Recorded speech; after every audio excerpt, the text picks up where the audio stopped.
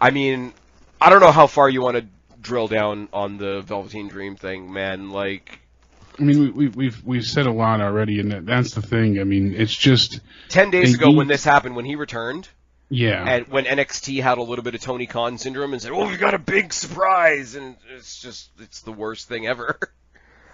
Yeah, they really pulled a bait and switch with him being the, hey, here you go, surprise. And I had hoped for more from NXT, and I know they're really high on Velveteen Dream. Triple H said that, he wasn't taken off TV. The only reason he was off is because he was in that car accident. And once he was healed and able to come back, here's where I'm going to go to the opposite side. We gave Triple H a lot of credit at the beginning of this podcast. Here's the other side of that coin. NXT's his brand. Oh, he was just in a car accident. That's why he was off. Of course that's what he said. Like, of course that's what he said. Yeah, he's not going to say otherwise. Like, we knew that. But, like, it's bad enough that they brought him back.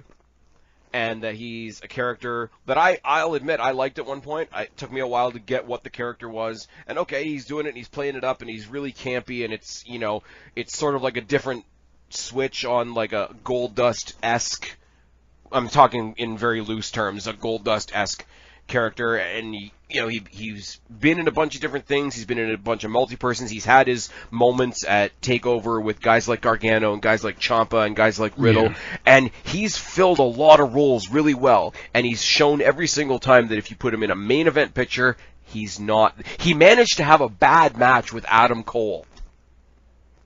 Yeah, which was surprising, but I don't think it was so much the match. You're talking about the fight that they had in the parking lot? There's 20, 30 other people you could have put in that exact scenario with Adam Cole. And it would have turned out and better. It would have been great. And he pissed me off. Velveteen Dreams, he's not... But they've tried so many times with him. Yeah, he didn't...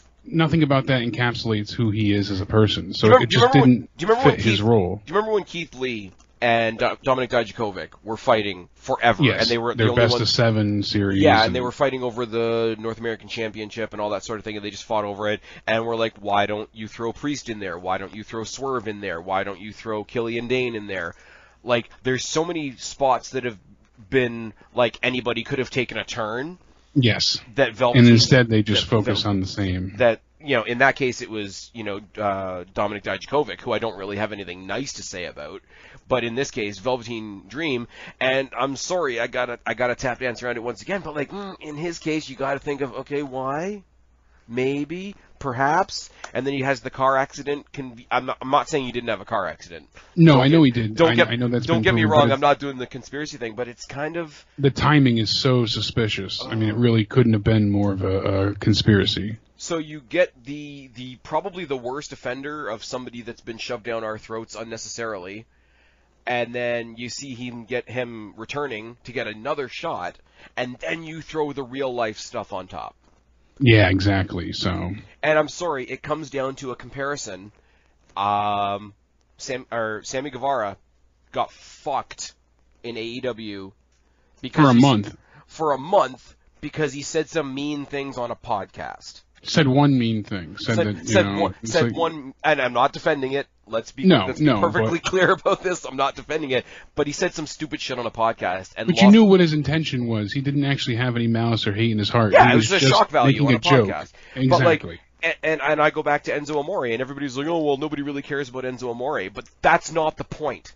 You've got somebody that's categorically proven innocent, proven from a police point of view, from the Phoenix local court system point of view, from WWE's own, investigation into it and all that sort of thing. Proven categorically that what that chick in Phoenix, Arizona said, Phoenix, haha, was a lie. Was entirely bullshit and still lost his fucking job. Yep, there was no flip, rip, stick, and booming. And you've got this where it's going around Twitter again this week. The amount of young people that that claim to have these interactions with him, that have the video proof, that have the answering machine proof, that have like the text proof, and they got my photos because my phone was hacked. It's like, okay, how do you explain the video conversations? How do you explain the video conversations and and the voice messages and I'm sorry, but it does eventually go down to like, Enzo lost his job even though he was innocent. Jordan Devlin just got let go. I believe Travis Banks got let go. Sammy Guevara over on the other side just got fucked over. Excalibur's been gone for a month. Excalibur's been, well, that's another matter, but even still, it's there's repercussions. Like, and now I'm Dream sorry. has no repercussions, and nobody wants to say it. Nobody wants to say it, disaster. Jake. And I'm not saying that this is the reason why, but there's one very big difference between all the people we just mentioned and Dream. And I'm sorry. And he's got a better tan than the rest of them. Yeah. And it is notable. And I don't want to suck you into my bad take there if you don't want to be there. And I'll take the shit. That has to be considered because you have to have that kind of eyes wide open view of the world nowadays, just with how things are handled. And we made the joke before, with White Devil and all that kind of stuff. But it's like, oh, all right, there is a bias there nowadays because people don't want to. WWE, the last thing they want to do is look racist in any light way. Well, that's the thing, though. I don't think it's a bias by WWE. I think it's in a lot of cases. I mean, yes, as you mentioned before, they're very high on him as a talent, which is fine. That's up to opinion. There's things that he's done that I'd like to know. How much of that is a diversity check? Box being checked too. So I think it's more a case of, at this point, there's a bunch of people that have done bad things, and you can only punish some of them. That's true. Well, I just, you can't mention, and I've done enough Sasha Banks content on this channel, but you cannot even go on Twitter and mention that she was in the match where Paige suffered her, career-ending injury, whatever. I could go up there right now and mention that, not even blaming her. Yeah, and I will get jumped on for being this-ist and that-ist and whatever. But this is fucking retarded, this is. Yeah, And unfortunately, this is where, It should have been handled a lot better. Much, much better. They dropped the ball on this one. If the standard that's been set by how they handled everybody else. How they handled other wrestlers. He should have been let go immediately. And then rehired if they, deemed him to be exactly. worthy. Or, if I don't want that to be the standard either. I don't want to see people get fired. But that's what they've done before. So let's try and break that norm. Okay, fine. We don't want to have the accuser be viewed as 100% accurate. So investigate it. But if you said you did this investigation, then make it better known what was what occurred and that he's cleared. That's what needs to happen going forward. Because right now, the fans just changed his name to R. Kelly on Wikipedia.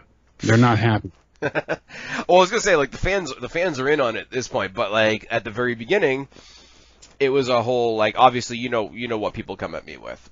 It's not a secret at this point, but they're I bet you don't think that about Matt Riddle. Matt Riddle's situation is 110% different. Matt Riddle, probably at the company's permission, Matt Riddle went on Twitter fucking live, whatever you want to call it, and laid his entire fucking dick out on the table. Here's the situation. Here's what this psycho has done to me. Here's the proof of what I've been dealing with for the past year. Here's where her accusations are. Here's where, none of that adds up. And he could be talking. He could be bullshitting out his mouth. But he took it on, and he took it on face value. WWE made comments about it. They were at least putting out the image of it being, forthright and direct and whatever. They haven't said fuck all other than Triple H. Oh, I don't know what you guys are talking about. He was in a car accident. Yeah, he played stupid. So, but I see him winning because it's going to be a PR, not disaster, but a total shitstorm, and it'll get people talking. It felt like they added him to have him win. I don't want this to turn into the most negative version of a John Cena situation where it's if people are talking, then he's done something right. People used to run that about John Cena, and it was ridiculous. And it's we're talking about him because we can't stand him. We don't want him on our TV anymore. Yeah, this is the absolute darkest timeline version of that logic.